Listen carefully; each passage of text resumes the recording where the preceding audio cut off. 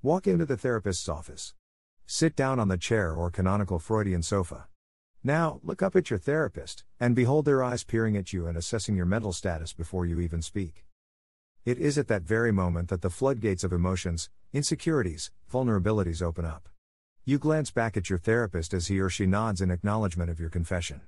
Then, without further hesitation, your therapist gives you the receipt of your admission with that sweet verbal reassurance and self-soothing body language and verbal cues only experienced in the therapeutic setting. I am, therefore, suggesting a new term, the clinical gaze. My intention isn't to prove its existence, but instead, allow the reader to realize its authentic power in the therapist's inventory of techniques to drive treatment forward. The clinical gaze is more than an awkward glance from your therapist during pauses in the conversation. At the same time, they may utilize the gaze to reach inside silences ultimately. The skill was already undeniably deployed with clinical precision and already ebbing future conversation flow in a session. The gaze is multidimensional, trans-rhetorical, and resistant to clients' pushback that disagree with its insight. I am suggesting the gaze extends beyond the dimensions of the therapy room. In doing so, the gaze is trans-rhetorical. Not bound up by the limits of the therapist's language and verbal skills to take up the reins of treatment. The gaze shares a frontier with the client's capacity to dig into their psychological landscape. Without ultimately collapsing from the exhaustion of the demands of the conversation, the gaze persists. In this sense, the gaze has an omnipresent pull. A draw that isn't feared by the object of its shadow. Instead, fed by the client's desire to bring their problems to volition as cogently as the speech rules, speak without pressure, and thought blockage.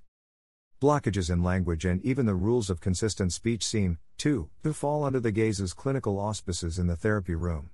Have you ever looked directly into the therapist's gaze and felt compelled, without any fear, to make that leap in insight and reach one final aha moment in session before the time has elapsed? The gaze vanishes as quickly and mysteriously as it emerged in the session. Is its memory now as you request the therapist for an appointment card? I have felt my heart drop when the gaze lifts, forced to walk back into the gates of my life and leave the asylum of the gaze and its clinical energies. These are energies that lift the spirit and hurl the tired, the weak, and hopeless into living. The gaze can decipher the difference between a person making a life-sustaining decision and coach their clients through eye contact alone to choose life and have the confidence in living that only real peace of mind can shelter it in your darkest hour. Indeed, the gaze is soul-nourishing, fate-producing, and will continue to drive treatment in the direction of the client's needs.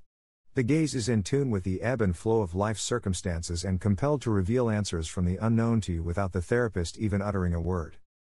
The gaze rests between silence and analytical chatter, perched, and marking its next target for your goals, whatever they may be. Are you ready to step into its shadow and become the next victim of limitless success?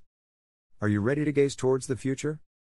Express all your heartfelt and long-desired dreams before your session is up this week, and your time in therapy elapses. Surrender to the gaze today and reclaim your biggest dreams tomorrow.